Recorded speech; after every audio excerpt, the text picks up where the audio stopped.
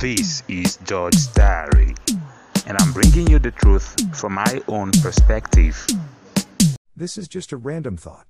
Cohabiting with someone you are romantically attached to makes separation very difficult. It also increases the chances of getting stuck in a terrible relationship simply because we've been through a lot together. And the more this relationship becomes sexual, which is much likely, the harder it is for any good person to simply walk away because they do not want to hurt the other person or give them the impression that they were simply used. However, it also increases the chances of constant abortion and many unhealthy practices just because they want to be religiously and culturally correct. It also affects certain people's spirituality because they may even start avoiding church meetings so that they are not judged or their practice of cohabiting discovered and uncovered.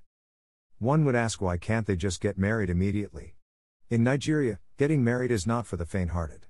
By the time you are done meeting cultural, religious and societal demands, you'll realize why many men in their late 40s haven't gone that path. This is not an excuse for people who go about making babies with different women. Theirs are a different case. Far from the religious reasons, cohabitation is something I'll never recommend for anyone. There are many things and complex issues that have been birthed as a result.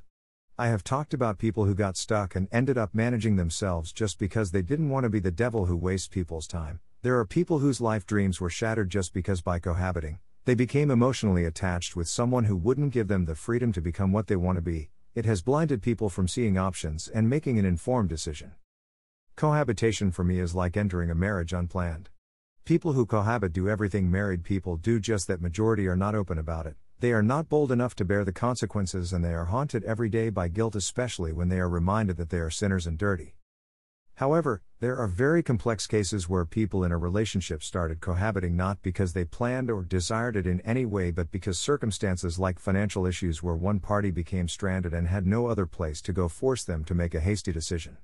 One would ask, what if your partner wasn't there? Wouldn't you have found other alternatives? That's a valid question, but the truth is this: we often know what to do when we aren't the characters in the experience.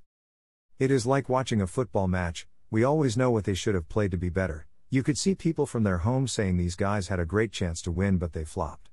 They shouldn't have benched Rooney. Ronaldo should have passed the ball and not aim at the goal post. But when you bring them into the field, they become dumb. The above excuse isn't my way of becoming lenient on this subject. Life has taught me a lot of things, and I have tilted towards becoming less judgmental and desiring to truly help people out of their mess and show empathy instead of judging them. Some of these messes are things I have experienced. Some are things I wouldn't have done better if I was in their shoes, and I know that most judgmental folks are the least people to have overcome such troubles if they found themselves in the same circumstances other people found themselves. Perhaps, we can do more of loving than judging, we can do more of saving than condemning. And to people who are cohabiting, you can save yourself from more damages today by seeking alternative help.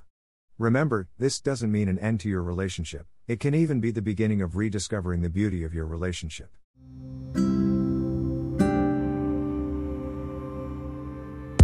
This is George's Diary, and I'm bringing you the truth from my own perspective.